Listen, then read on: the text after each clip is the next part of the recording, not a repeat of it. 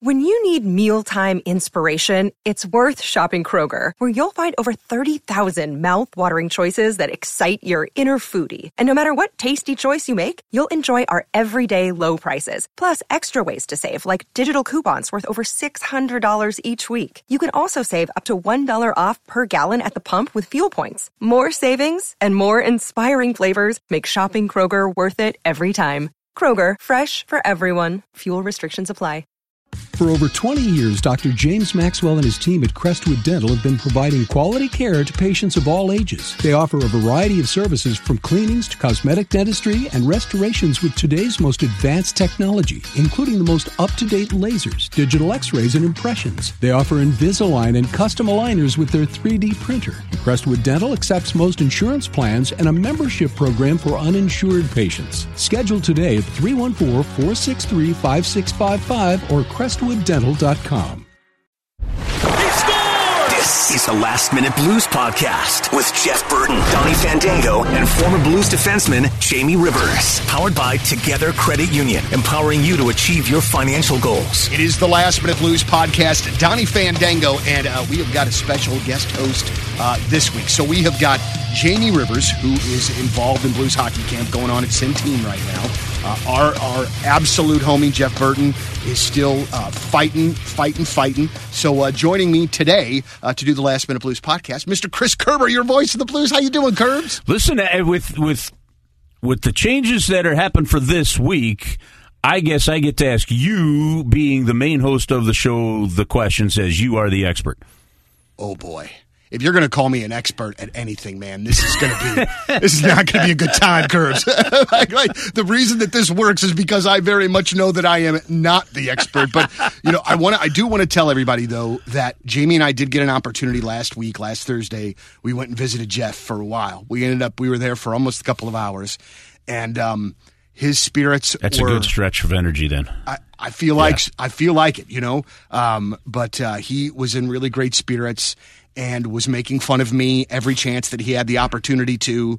And so it was really awesome to see him. And we know he's in just the battle of all battles, but that kind of fighter spirit, the hockey guy in him leaves. And I'm telling you, I've seen it before. The mind is such a powerful thing.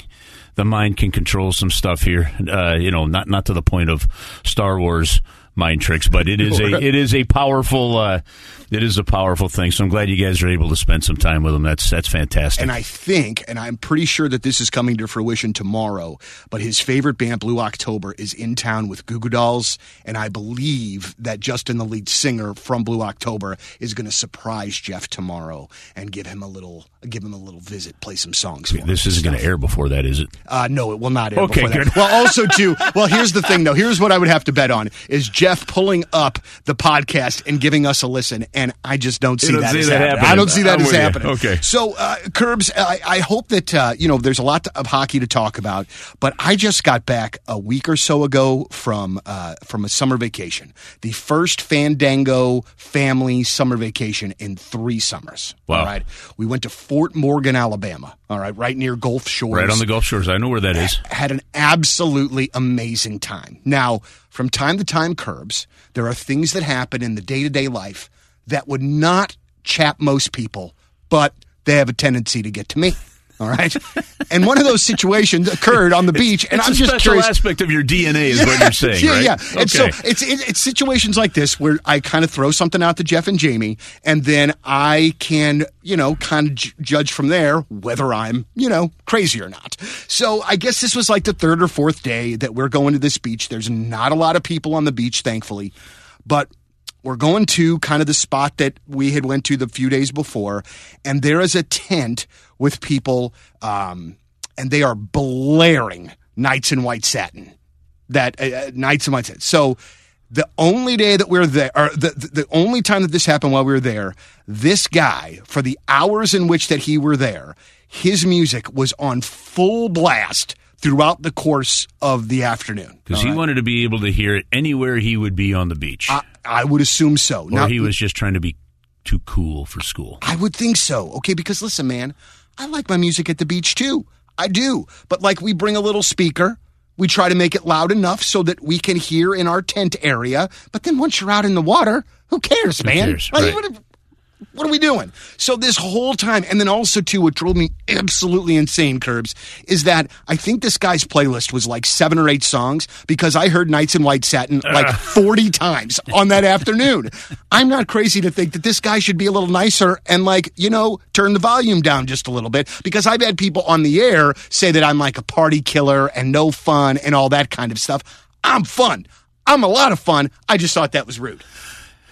Well, did you go kick sand in his face? Oh, no, man, no. We were too busy having a good time, dude. Like, ultimately, it really, you know, didn't matter. And then once I was in my tent, I could hear my, you know, 60s Motown jams or You whatever could I drown was it listening to. Yeah, but it's still just the general thought that creeps under my skin a little bit. It's the general thought that you're living in his world. And that I don't think you're nuts. I just think that you just, unfortunately, for that one day had just what too many people deal with these days, which is people just not having enough courtesy for others around them. Yeah. That's simple. Boy, and also, too, would this be different if his playlist was better? Was better and longer. Like, so my daughter said the other day, she's gotten like crazy nuts into country music. Okay. And so when I'm playing like 30 Seconds to Mars and stuff or something to get her, I'm like, okay, change it up for a little bit, and we're going this route while we're driving. But when she says, okay, well, she goes, well, I got one country playlist, Dad, that's 24 hours long. I said, what's the point of that? Okay? I mean, even if you listened to for your list for 20 minutes a day, you know, while you're driving somewhere, okay, that would take you 3 days to get through 1 hour. Do 24 times 3, that's 60 plus 12, that's 72 days worth of music before you've ever heard a repeat. But, having said that, if this guy had, say, a 4-hour playlist that was good, you might be thinking something totally different. We could link up speakers or something. I just... What would have been good is if you'd gone over to him and said, hey, you mind mixing in a little, like I don't know, start, like, hit the Pandora channel and give us some variety. Right. Because if you're going to play it that loud, all right, fine. But at least give us some variety. 100%. And then you should have recorded that conversation, like the audio of it, because that would be awesome to have right now. And also, too, it might be evidence for when the guy tries to smash me in the face also. I'll tell you another thing that I expected but didn't completely expect is so every single, you know, like tent of somebody that were at that beach, every one of them besides us had a college football team in which that they were representing. And a majority of them was Alabama, obviously. But it was just so... Was it obvious on their shorts, their umbrellas, or their coolers? Everything. Okay. Like, seriously. Like, and then, like, they would have these, like, banners in their tents for Tennessee. And it was... It just, that is just a world that I still don't, I think, fully comprehend how gigantic that it is and how much fun that it can be because I've just never been in that kind of college football hotbed sort of thing. You understand your passion for blues hockey and how strong that is. Yeah, a little crazy. And you will miss things to watch a game or go to a game. Like that, like it can dominate your world for a while. Yes. Okay. That's the same thing as SEC football. There's just so many more fans to it. And I'll give you 2 quick stories on this. One, so I worked in Birmingham, Alabama for 2 years, all right, in the East Coast Hockey League. Mm-hmm. If on a Saturday night, Alabama and Auburn played during the day, if they both lost, this honest to God, this is the truth. If they both lost, you can get into just about any restaurant around town, whether it be a nice restaurant to Applebee's, okay, in no time, like no wait. If one won and the other lost, and this isn't them playing together, right? You know, let's say Alabama's playing LSU and Auburn is playing Tennessee, okay, all right. If Alabama won and Auburn lost, or Auburn won and Alabama lost, you were looking at about a 40-minute to an hour wait in most places. If they both won, forget it, barbecue. Like if they both won, you were waiting 2 hours because everybody was out partying. But when Mizzou jumped to the SEC, Eli Gold, who used to do Birmingham Bulls hockey. Actually, I'm sorry, he used to do Birmingham Barons baseball. And when he was doing NASCAR. And then the owner of the Barons baseball team told him that, look, I can't have you missing games to go do your car racing thing. You got to pick one. And he says, okay, do I pick AA baseball or NASCAR? I think I'll go NASCAR. Yeah. He does that, and then he becomes the voice of Alabama football and Alabama sports. And Eli Gold actually did a full season of St. Louis Blues hockey in 1979. Oh, wow. Yeah, he was the first ever Blues Red Wings game at Joe Louis Arena. You'll hear highlights of that, and it was Eli on the call there. And then most recently, I'd say 5 or 6 years ago, Eli Gold did a season of might even be 6 or 7 years ago, but he did a full season of Nashville Predators hockey. So he's got a hockey background. Mm-hmm. Anyway, I had him on the radio show I was doing, and I said, Eli, for people that don't fully understand SEC, which is quite a bit different passion than we saw in the Big 8, the Big 10, and then whatever conference it was Missouri was in at the time they made the move. Give us an example. He says, okay, this is the best I could give you. Alabama was going to play University of Hawaii in Hawaii. People are so nuts and passionate. It's not just, hey, I'm going to go fly to Hawaii to see Alabama play.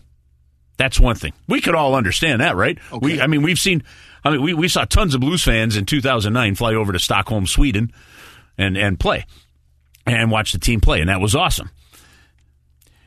These guys, these fans, bunches of them, drove their RVs to the port of Los Angeles, put their RVs on a boat, shipped their RVs over to Hawaii so they could tailgate before the game in their own RVs with what they did. Again, a total different level of hype. That is incredible. Yeah. Shipped. I mean, you imagine, I don't even know what the cost to put your RV on forget the cost of gas even then to drive your RV to Los Angeles and the time that takes. But then you have to plan enough ahead. Now, what I didn't ask him was this. Well, that had to take some time. Absolutely. So I can't imagine that they just did that in just a week. Maybe they did. But because I don't know how long it takes to go from the port of Los Angeles to Hawaii on boat. But so did they not use their RV the previous week? It was more important to have it for the Hawaii thing than the But anyway, that's it almost makes me feel like not a great fan. I mean, because man, that is otherworldly. Another thing I remember is a bunch of near where we were staying, where like the sewers were in the ground, they were painted auburn colors. Oh yeah. It is insane. Listen, this is when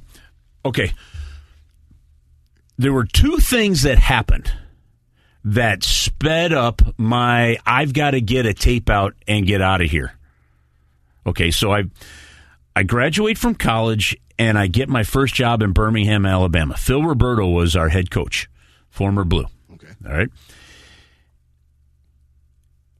So at the end of my second year, anybody, and heck, you know this in radio. You know when you started out and you were an intern somewhere or something, whatever, and then maybe, we'll give you the weather, we'll give you the sports, you'll do the overnights, and no matter where it was, you were scouring and waiting for that, an opening for a normal shift, and you'd apply for it, you wouldn't get it, but you were always kind of like that prairie dog waiting for an earthquake. You're always just kind of looking around for that next opportunity, right? Absolutely. Okay. Same thing for a guy, for every broadcaster in the minor leagues hoping to get a chance at the big leagues, whether it's baseball, football, hockey, whatever the sport. So I believe, I want to think, I think it was Washington, Pittsburgh, had a 4 overtime playoff game. And I watched that game. It was on ESPN. And I watched the whole game in my apartment, and I get in the next morning to our office. And I went, wow. What'd you guys think of that game? Anybody think that nobody else in the office had watched it? And we work for a hockey team. I went, okay, I'm at the point. I got to get around more. Like, if I'm going to continue to really learn the game, I've got to get around more people that really want to learn the game. You could have conversations.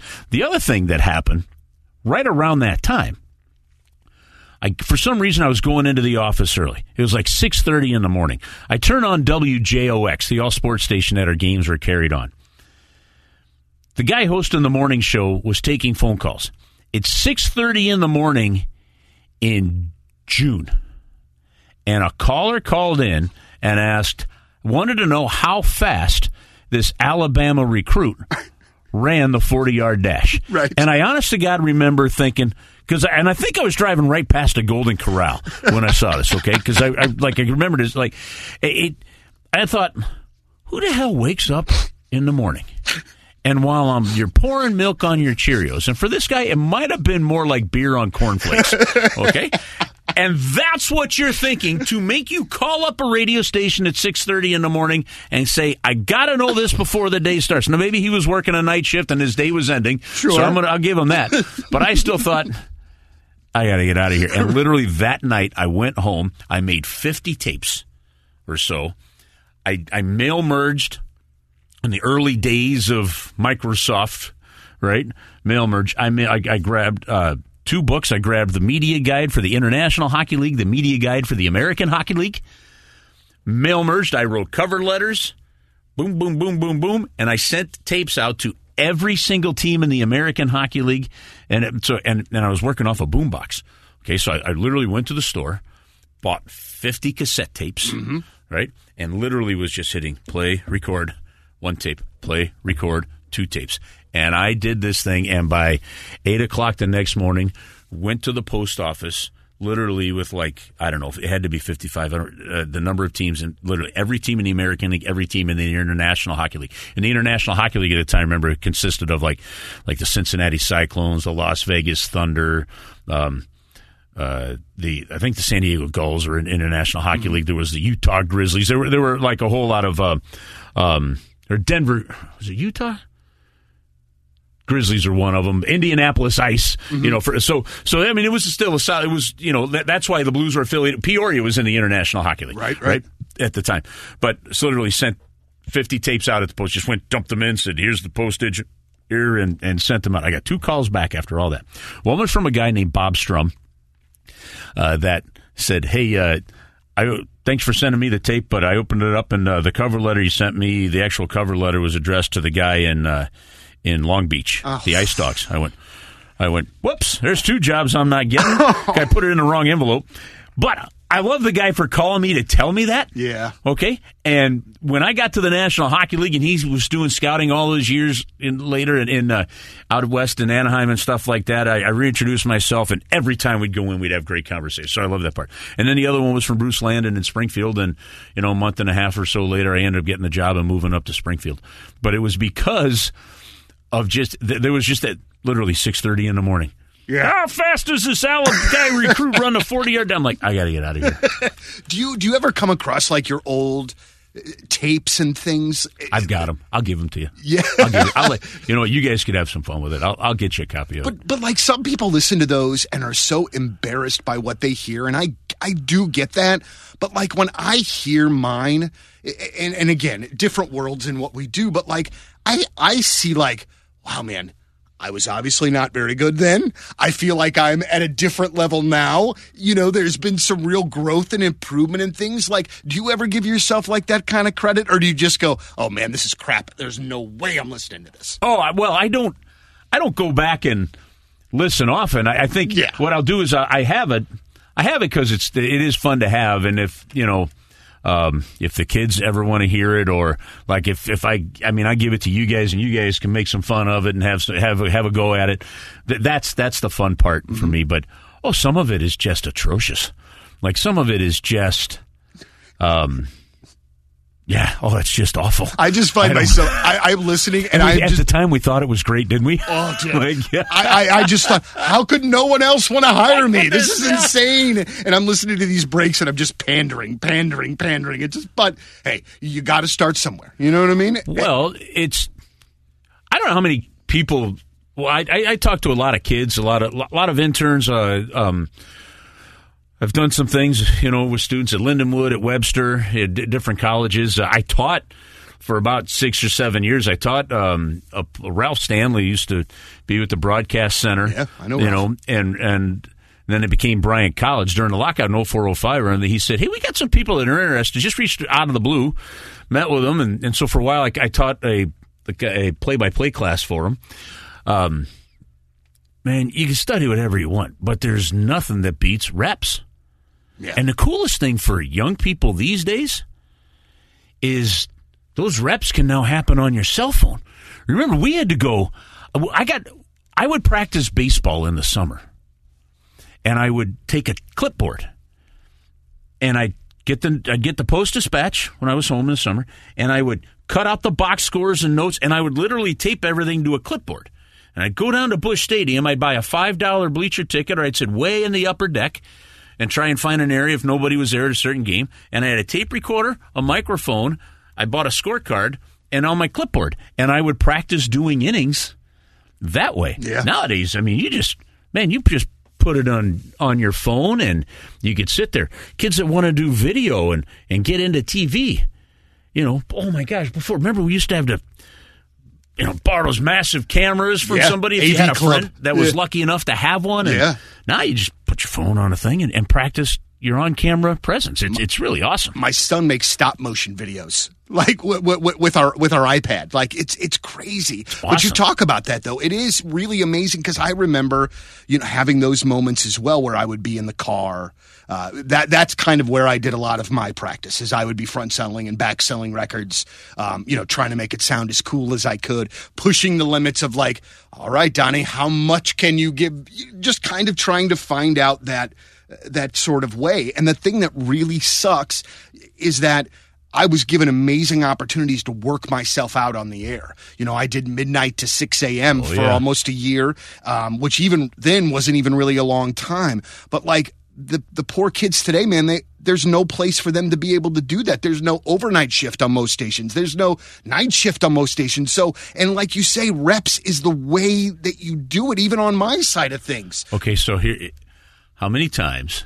So for fans that don't know this about you too, Donnie, like I think people have gotten to especially with radio, having gotten to the point where it's so much corporate influence and data driven. Okay, where and then conglomerate based, where they'll say, okay, we own a station in Anaheim, Dallas, St. Louis, and Philadelphia. And for the most part, you guys are running the same dang playlist. Here's what has to be played. Here's what's when. All right? Mm-hmm. But what's really cool, what you guys do and what you do with Tommy on the point, I don't think they know this. You guys still meet once a week and go through music. Yeah. Hey, we're going to play this. We're going to play more. We're going to give a band a chance. We're going to do this. We're going to do that. There's that, and I have to think that especially because you guys understand this market. You're not trying to broadcast radio shows or music to Mobile, Alabama, or to Ypsilanti, Michigan. And because you guys know that, and you know this, I think it leads to why this radio station and the point is so dang successful. Is because you have that approach. But there's old school to that. Now, having said that, how many times as you were coming up through the ranks, were you sitting at a stoplight or driving down the highway and out loud, not just in your head, out loud, we're playing DJ. Oh, You would say, you might hear something and you'll turn that radio down and you'll say a segment out loud. 100%. Well, even now, man, I'm such a psycho. I will. So like when we went to Fort Morgan, we went on vacation. As soon as we got into Mobile on the way, I remember scanning through the stations. Yep. And then I start to do the breaks how I would do them. And this is so silly. So there was a jock, and I would assume he was out of Mobile. And he said that there are only 2 retired numbers in all of professional sports, all right, that are retired for the entire sport. He said Jackie Robinson and Wayne Gretzky for hockey. And that's not correct. That's not accurate. It's Jackie Robinson. It's Jackie Robinson. I did not shut up about that for 2 days while we were on vacation, to the point where Mary's like, honey, it's not that big of a deal. I'm sure you're probably right. Maybe somebody told him something different. Just relax. Yeah, but what? Okay, so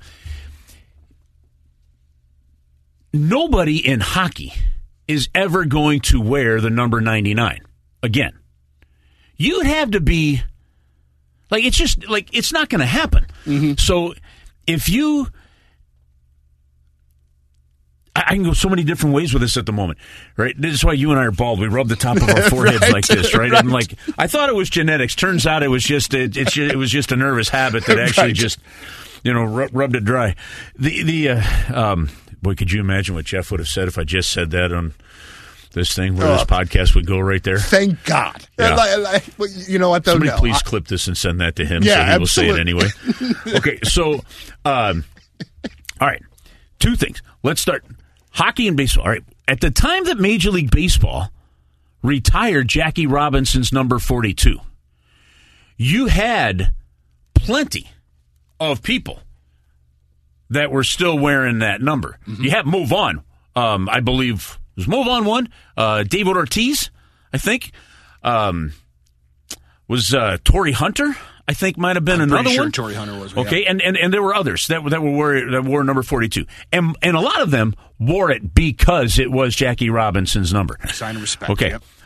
Obviously we know Bruce Sutter wore number 42. When he played, But then baseball retired that number. Okay, which is why if you're a Cardinal fan, you go out there, you actually see Jackie Robinson and Bruce Sutter around that number 42. Nobody's wearing number 99. There was a player,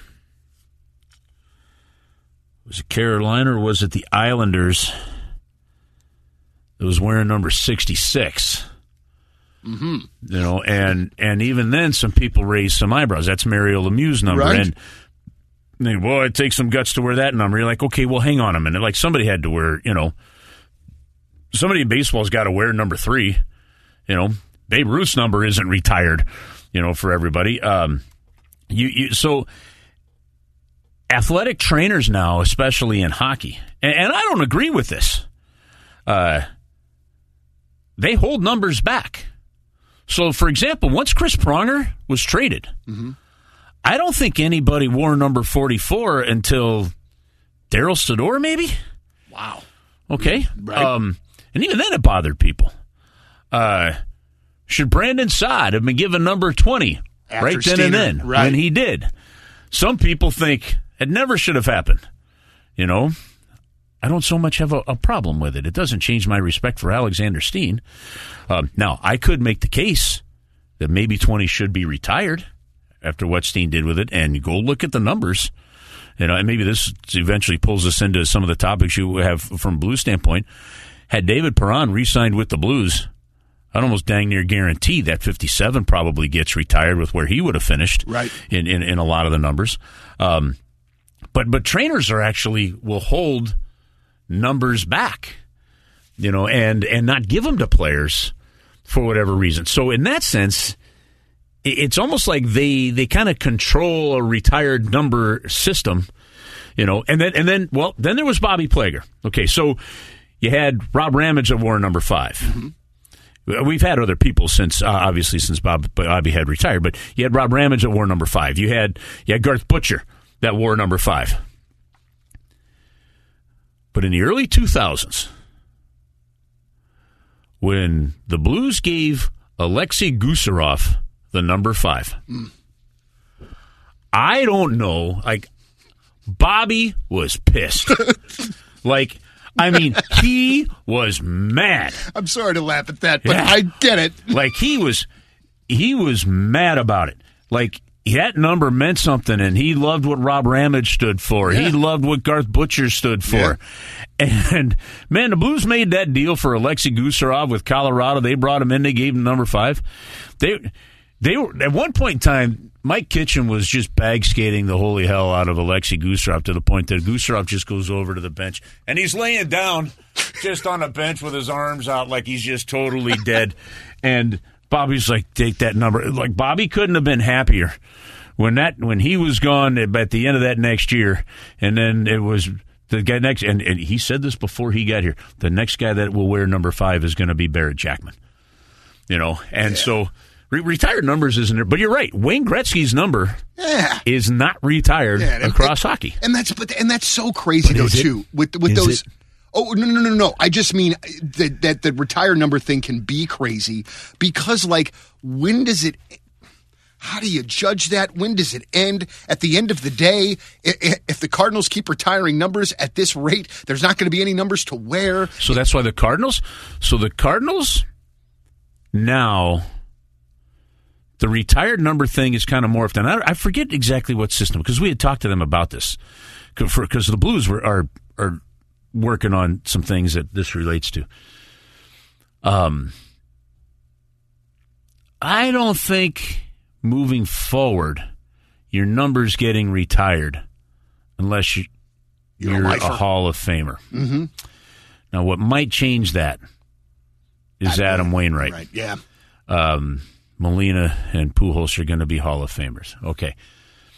So, from a Blue standpoint, when we retired Chris Pronger's number, and there's great debates about this because, for example, some would look at, say, his numbers as a Blue and say you shouldn't have retired number 44. There was actually debate. For me, for you, this seems like a no-brainer, right? It's the overriding career of the player that was a part of your organization. Okay, so, but what does that leave you then with? So,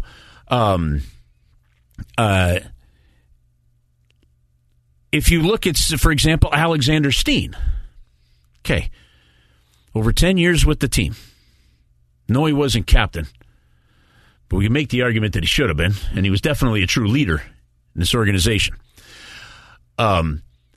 Look at when he retired, where his numbers were. He's top 10 in every category, and higher. I think he might be 4 or 5 in some of them. I got to double check. I didn't kind of prep for this part of the segment. Okay, so you could make the case like, ooh, should. Gary Unger's number. You know, like there are others that you could make the case. When Bobby Plager's number got retired, it wasn't Bobby. The number 5 got retired. Like if you look at the Blues retired numbers, everyone up there is almost up there for a different reason. It wasn't just they were off-the-chart Hall of Famers, surefire Hall of Famers. Bobby Gassoff's related to, what he meant to the team, the type he was, and then it was a form of healing with the tragedy of his death. Mm-hmm. Okay? Al McInnes, clearly what he did on the ice was one of the greatest defensemen of his generation. Half of which, though, was still with Calgary. Mm-hmm. Okay? Barclay Plager, heart and soul of this organization. That's clear. Bernie Federko, the true Blue. Mm-hmm. Right? Brett Hull, enough said. Mm-hmm. Okay? Chris Pronger, Hall of Famer. You look at what he did, wins the Norris, wins the MVP. The only other person to have done that prior to him was Bobby Orr. That was the last person to do it. Okay, but then you got Bobby Plager. What he did on the ice you aren't gonna retire his number. But 50 total years with the organization, everything he grew to meant. We fought for a while actually, and then got that, and then it got done. And it may be number 8 coming down to pick up the number 5, go up. May be the best retirement jersey ceremony we've ever seen. So there's all these different reasons. Some teams like the Boston Red Sox, you have to. There's requirements that are along the lines of, and I'll probably get one of these wrong, but you have to be inducted into the Baseball Hall of Fame. You had to play X number of years with the Red Sox. You had to retire, and I think I was a Red Sox, and I think they changed that rule for Carlton Fisk.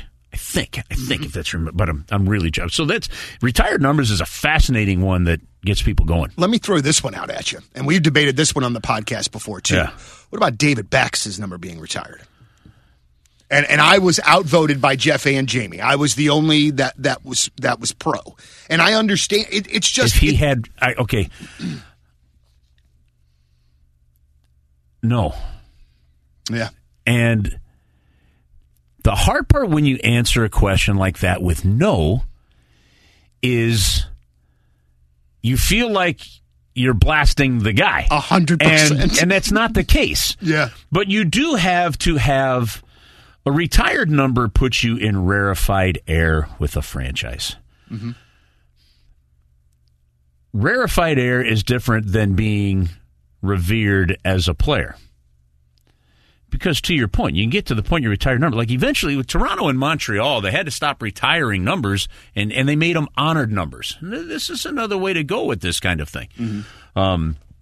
Your Ring of Honor is a way of, your own franchise Hall of Fame, like the Cardinals have done, different than, and I know the Blues have had discussions about that kind of thing, detailed ones. Then, like, that's a way of honoring those players, along those kind of lines. John Tudor is never going to be in the Major League Baseball Hall of Fame, but as a Cardinal Hall of Famer for what he, you get that. That's the kind of thing there. The retired numbers, like, I don't know who your next retired number is for the St. Louis Blues. I had it in my mind. I'm still bummed about this, actually. Okay? I'm still stunned that David Perron didn't get re-signed. I really thought. I actually, even as I try to think, I understand, a little bit of what's going on, but even as I look at that, I go, but I really kind of started looking at it thinking, you know what, like, I could justify, based on franchise numbers, what he meant and all this stuff, I could justify retiring Alexander Steen's number. Mm-hmm. Because the one thing that has put Steen, who knows about Shen down the road if he plays out this whole contract, David Perron, all those guys, what puts them in a different category than Backus, Oshie, Bergen, some of those other guys, is they won the cup. Yep. Okay? So right now that's a different level. But you would have a heck of a debate from people, even with Alexander Steen. I think if David Perron were to have played 3 more years with the St. Louis Blues, we are having. I'm not going to go so far as to say it was a no doubter, but we are clearly having a strong discussion about that. I am. And then at that point, if you happen to win a cup over that time, those final years, then it almost becomes a no doubter. Yeah. Then it's cemented. I got to tell you, Curbs, I am still the Perron thing is still something that I'm struggling with, and I appreciate if you're going to get on me about this, but I already had my heart set on and had purchased a Matthew Tkachuk Blues jersey. I hadn't really, but in my brain I had. And I got to tell you, those two things. It's found money. Now you can go buy something else. Right. Now go out to dinner. Right. But those two things happening leave this very sort of weird taste in my mouth about this team, and it shouldn't, because this is a really excellent hockey team that has 8 20-goal scorers or whatever it is. But for whatever reason, Curbs, in my head, it feels like the last couple of weeks in free agency has been a loss. Yeah, because you're looking at this and you're asking a question, which I think is a fair question to ask right now. Is the team better now than they were right at the end of the season? And I think that's my big issue. And I don't know that you can say yes to that. Mm-hmm. I mean, I'm not going to sit there and play Russian roulette on that answer at the moment. So let's get into that a little bit. Unpack it a little, as they say. Yeah, let's unpack this a little bit. I really thought, and I need to preface this. When I say this is Chris Kerber's opinion. This is my opinion. Yes. Not the team's, okay? Got to make sure I disclaim that. Yeah. I tweeted something that was political in nature and was told I needed to add opinions on my own to my Twitter bio. I've had to do that too. Yeah. So, all right. So anyway, really, if I add that, then I can tweet that. Based on this conversation, I still don't think I'm going to go down that road again, but I will add it to my Twitter bio, okay? All right? I'm not sure that adding that to my Twitter bio is going to get me out of the clear of doing more along those lines. That ain't going to make this next meeting about this better. Yeah, no way. Yeah, no way. I'm going to show you I'm coachable. I heard you. I'm going to add that to my Twitter bio, and then I'm going to take a break from that stuff, okay? But I do sometimes with this, especially with this topic here. I thought this was going to be a no-brainer. I really did. I thought you make some other moves to make it happen because he's still a point-of-game player over the last 2 years. And he's clearly taking care of his body. The only physical hesitation you have is the concussion part, and I could understand that hesitation. Look, David Perron is still a St. Louis Blue if the flat cap doesn't exist, but I still think that there were other ways to probably get it done, and you had to use some other cap scenarios to make it happen, and some of them may have been uncomfortable, but maybe you do it. But he wanted to be here, and he was a leader in the room. He was vocal. There's a character aspect to this topic that goes beyond David Perron. So, to me, and in a good way, I don't want that to sound negative. I was stunned, like many Blues fans were, when it didn't happen. Now there is the business side. Yep. Whether it was Doug Armstrong thinking I'm setting this up, to make a run at Matthew. Look, if you had re-signed David Perron at 4-point-something, I don't know how you're finding a way because look, even without David Perron, you still were going to have to clear $8.5 to $9 million in space for this year. So as it sits right now, the Blues have according to Cap Friendly, $250,000 in cap space. So you are going to have to move out to get Matthew Tkachuk and sign him to even if the first year was his qualifying offer at $9 million and then beyond that, $9 million. How are you going to do it? Okay, Tarasenko's at 7.5. Falk, Parayko, Krug are at 6.5. You're moving Schen's at 6.5. Okay, you're moving one of those plus another piece. You have no choice. You have no choice. Who are you moving? Okay, well, a lot of people lean towards Tarasenko because of the trade request and whatever. I haven't been able to confirm yet, at least from the team, whether or not that's still on the table. All right? And that's a fun another topic maybe for another day, but I think there was great success. I think Pavel Buchnevich, I think Vladimir had fun. I mean, I wonder where it all sits, to be honest with you.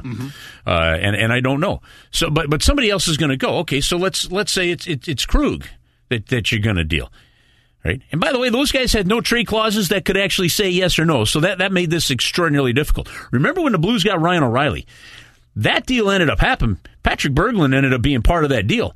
If Patrick Berglund's agent had put Buffalo on the list, I don't know that we get Ryan O'Reilly done. That's right. Okay? So keep that in mind with these no trade clauses. I totally forgot about that, right. too. So now, let's just assume you could have moved one of those guys. Which one are you moving? And then at what hole? But let's just make the argument that it was Vladimir Tarasenko at 7.5. You still had to free up another 1.5. Right. Okay? If you had David Perron, even at 4.2, let's just say a renewed deal at 4. If you had David Perron at 4, I got to free up 5.5. Right. Okay? Now what I'm doing? So then to pull that off, okay, I'm getting rid of a Tarasenko salary and a Krug or a Falk. Or I'm not signing Leddy. Okay? So maybe you sign Perron and not Leddy. Okay? Now we're back to the problem that we had that caused us to go get Leddy. Who are you going to sign on the defense? You weren't good enough defensively. All right? So I can understand the business side of that. I don't like it, but for me, I still want to say, like, the Matthew Tkachuks was a gamble. And you had to put yourself to be part of that gamble, and they did. And that didn't go their way. If they knew that this was going to go this way with Matthew Tkachuk, do you find a way to keep David Perron? That's a great question that Doug Armstrong probably won't answer until several years into retirement. Right. Okay. So I don't know how that all goes. I could understand fans' frustrations, but now the pressure's on the young guys to grow. Yeah, absolutely. And I think, and I've said this on the podcast a bunch of times before, and I absolutely mean this. And I think people know this because there's no reason for me to BS on this podcast, but like, I have never, in the history of my time as a sports fan, trusted a GM like I trust Doug Armstrong. Why? Just because, to me, the track record and I don't speaks ask that because I disagree. I'm asking why. Because the track record, to me, speaks for itself. To me, the track record is way more hits than misses, and because he seemingly does one of the most masterful jobs, Curbs, at least to me, of looking a year in advance, 2 years in advance, 3 years in advance, where I'm not...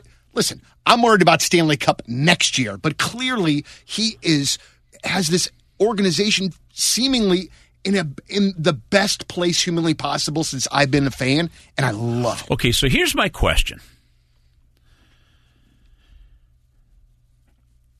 Are the Blues right now a championship caliber team? Can they win the Stanley Cup this next year? I mean, I'll be truthful. I think that they're a good team. I have a very hard time believing, Curbs, that they are an elite team. I believe. Now, I don't know if they win Game 6 with Jordan Binnington. I don't know if they win Game 7 if you get there with Colorado with Jordan Binnington.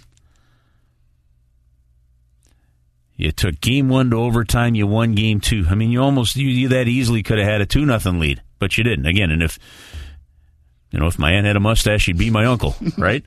I mean, if Achari doesn't get tripped up, do the Blues win? I don't know.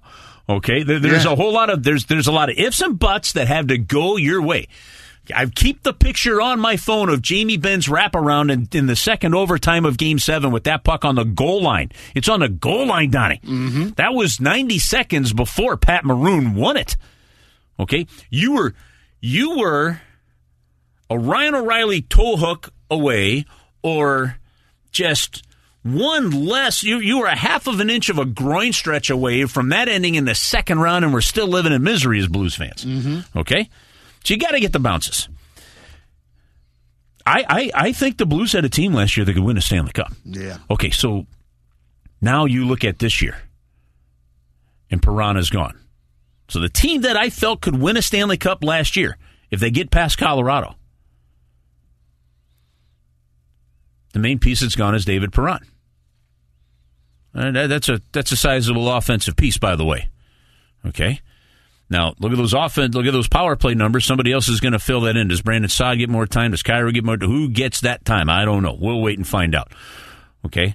So, but the question for me is not what's going to happen in the top 6 to make you a championship team. The question for me going into this year now is, how are you going to define the bottom 6? Who's on it? Mm-hmm. Is Braden Shen playing on the wing in your top 6? I mean, I would think he would be. Okay, all right. Or is he playing center in your top 9? He's been a better centerman than he has been a winger, and he's willing to do both. Okay, but if Braden Shen is in your top 6 as a winger, as it sits right now, I don't think you're deep enough in your bottom 6 to win a Stanley Cup as it sits right now. Mm-hmm. Questions have to be answered. Is it Kostin? Is it somebody else? You got to wait till December for Toropchenko to come back. Mm-hmm. Achari's going to be there.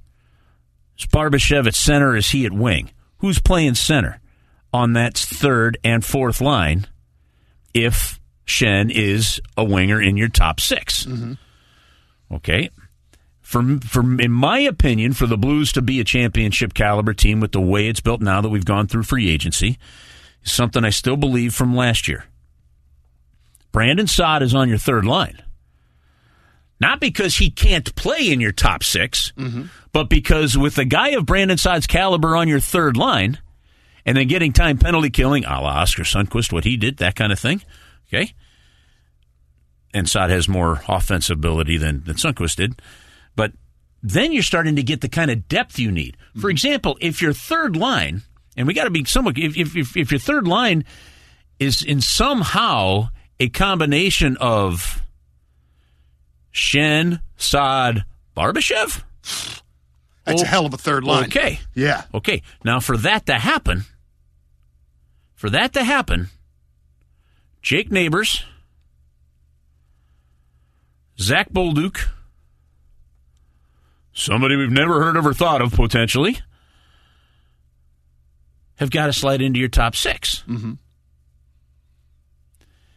The other thing that has to happen for that to happen is Jordan Kyrou and Robert Thomas have to have top 6 level consistency. Yeah. Kyrou had it for the first half of the season, was not very good and strong in the second half. Mm-hmm.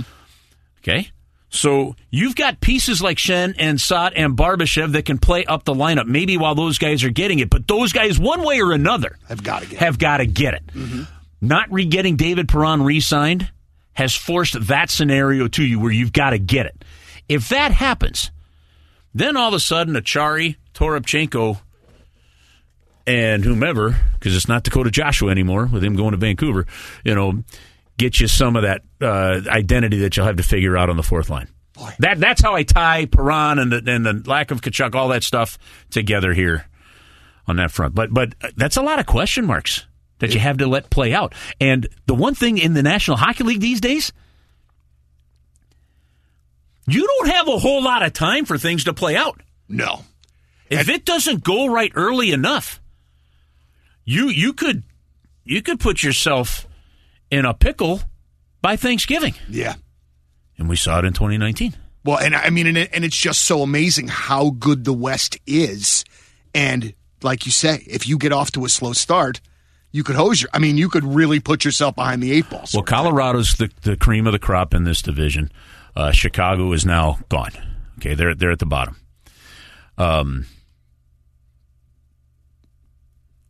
Minnesota, I don't know that they're better, but as is, they're good enough. Mm-hmm.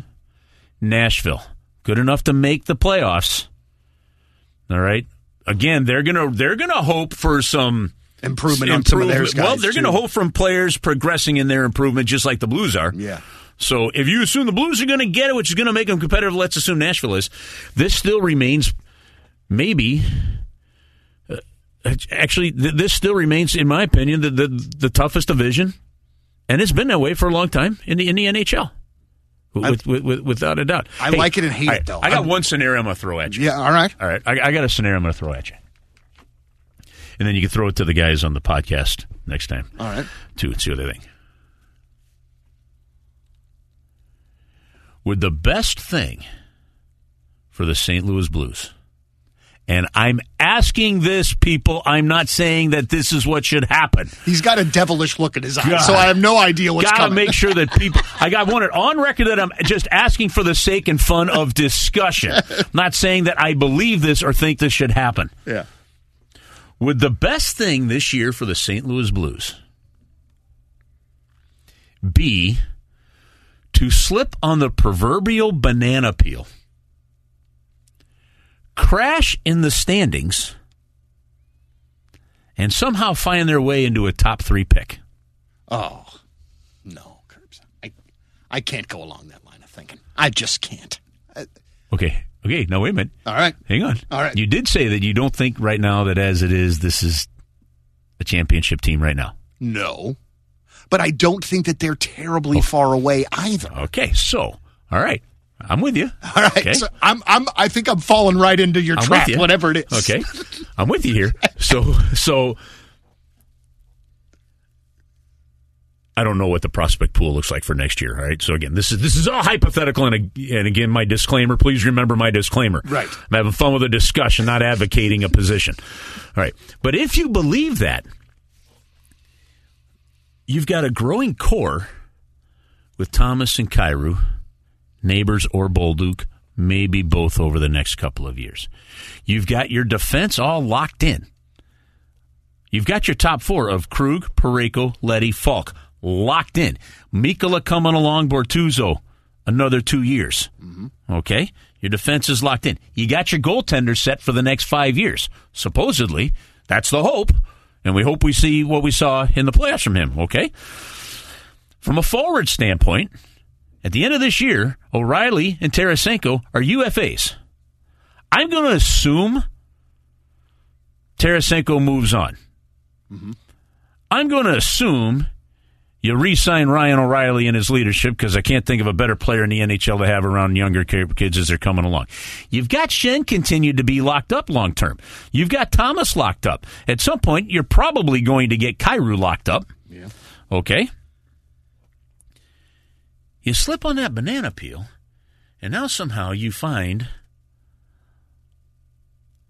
a Steven Stamkos with a top 3 pick. Now, this happened to Tampa, Donnie. If you go back and look, remember, it was 2000 and it was 2008 when Stamkos got drafted first overall. Tampa still had Vinny LeCavalier. They had Martin St. Louis. Right? They had some really good players. They slipped on the banana peel and crashed. And they were only 4 years off of winning the Stanley Cup. Okay? They end up with the first overall pick. They take Stamkos. Now they get Vasilevsky coming along. And okay, yes, it did take them a while to win that Stanley Cup with Stamkos, but they were good for a while. They went with Ben Bishop and net. Remember, they went to some Stanley Cup finals. Yeah. They went to some conference finals. Right? Right. Sustained excellence. So I ask you this question again right now. Would it be the worst thing in the world if they slipped on the proverbial banana peel this year and it ended up with a massively high draft pick for the future? Listen, but Curbs, listen. Baby. Okay, listen, though. If we're going to have this discussion with you and I, we have to factor in, okay, well then how are my Cardinals this time next year? How did my Buffalo Bills season do? Because that all plays into how I would answer this question. Yes, I understand. Yes. I'm absolutely, basically, I'm twerking with your mental health is what I'm doing right there.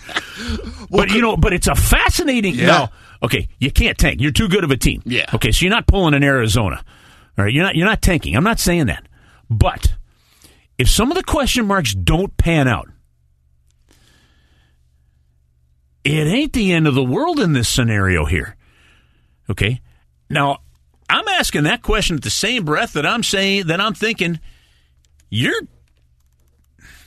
a veteran piece away in your depth chart of staying a Stanley Cup contender. Mm-hmm. With the way you've set up your defense now.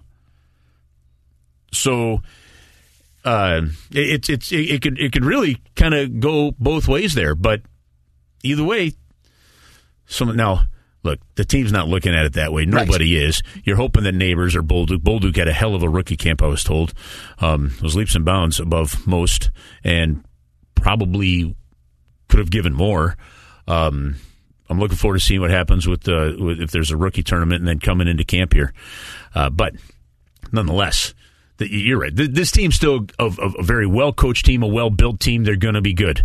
The young kids are going to have to step up and fill some holes in a big way to sustain that. And then the next level of course, when Doug Armstrong took over, he had Backus, Berglund, and Oshie, Petro and Steen as his core. That shifted to Tarasenko, Schwartz, Steen, Petro, and Parayko. That's now shifting from a youth standpoint. So I'm not nixing O'Reilly or Schenn into this, but that's now shifting towards Thomas, Kyrou, who knows Bolduc or Neighbors, Parayko, Mikkola, if Mikkola comes along. So. It's kind of like in Doug's 12 years has shifted this franchise into 3 different young cores that have kept them as one of the most competitive teams in the league. It's incredible. Yeah. It's really incredible. And that's why when I see people trashing Army or doing anything about, or really questioning that guy, it pisses me off so much because I'm like, guys, look at what he has done. Do you remember what it was like before him? Yeah. That absolute madness. This is just something that I have just always hoped for the Blues. You know what I mean? Because it's not. But Donnie, real quick, so your 2 most successful GMs in Blues history, from a winning percentage standpoint, Larry Plow and Doug Armstrong. Well, Doug Armstrong 1, Larry Plow 2. Mm-hmm.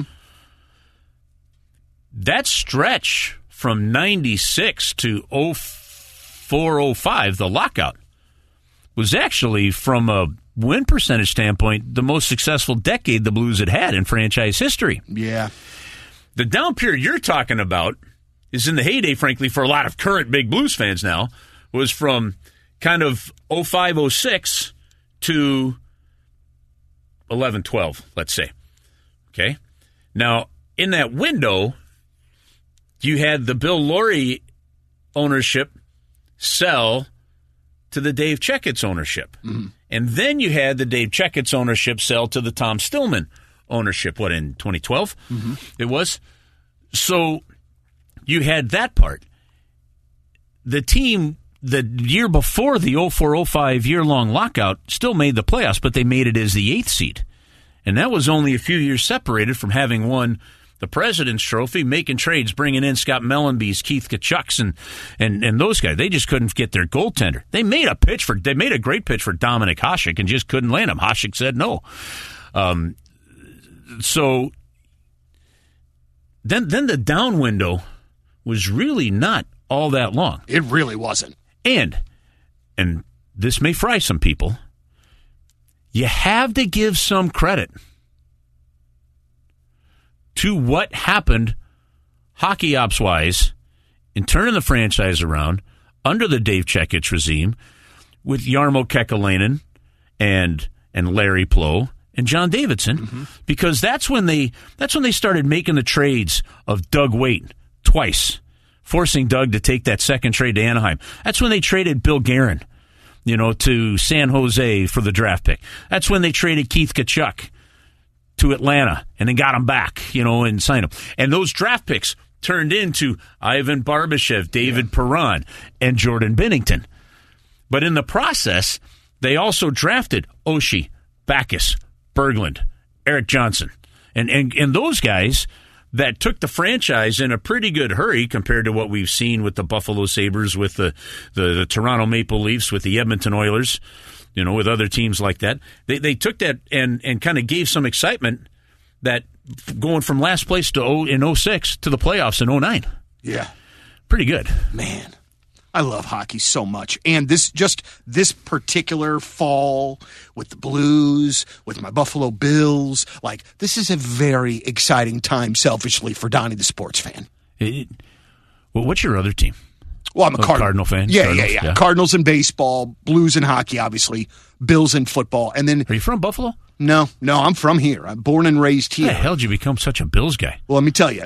So when I was growing up, my dad loved John Riggins and the Washington Redskins, loved them. Yeah. So I disliked virtually every team in the NFC East. I didn't like 44. I'm sorry now? Was Riggins number 44? You're right. Yeah. Absolutely. Big rig. Yeah. And so I just never really felt like the Cardinals were my team.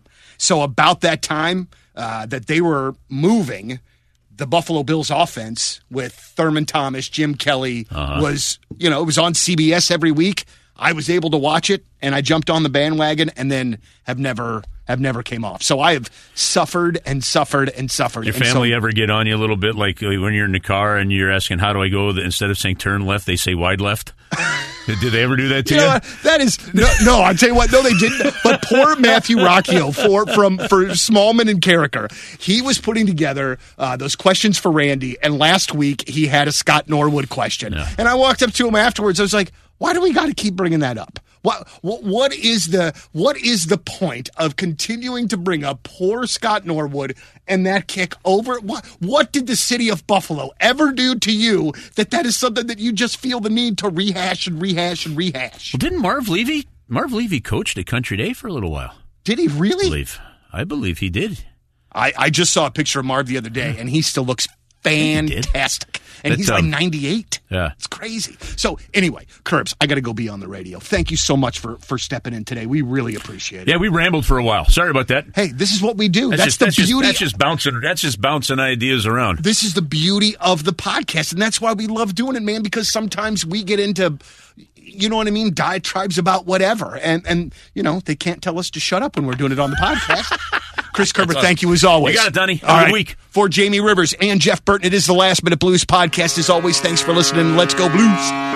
The Last Minute Blues podcast. Hear more at 1057thepoint.com. Powered by Together Credit Union. Empowering you to achieve your financial goals. Peloton, let's go.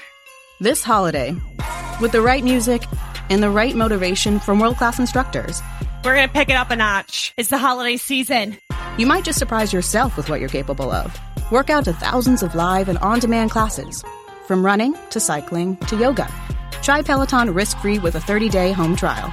New members only. Not available in remote locations. See additional terms at onepeloton.com/home-trial. Peloton. Motivation that moves you.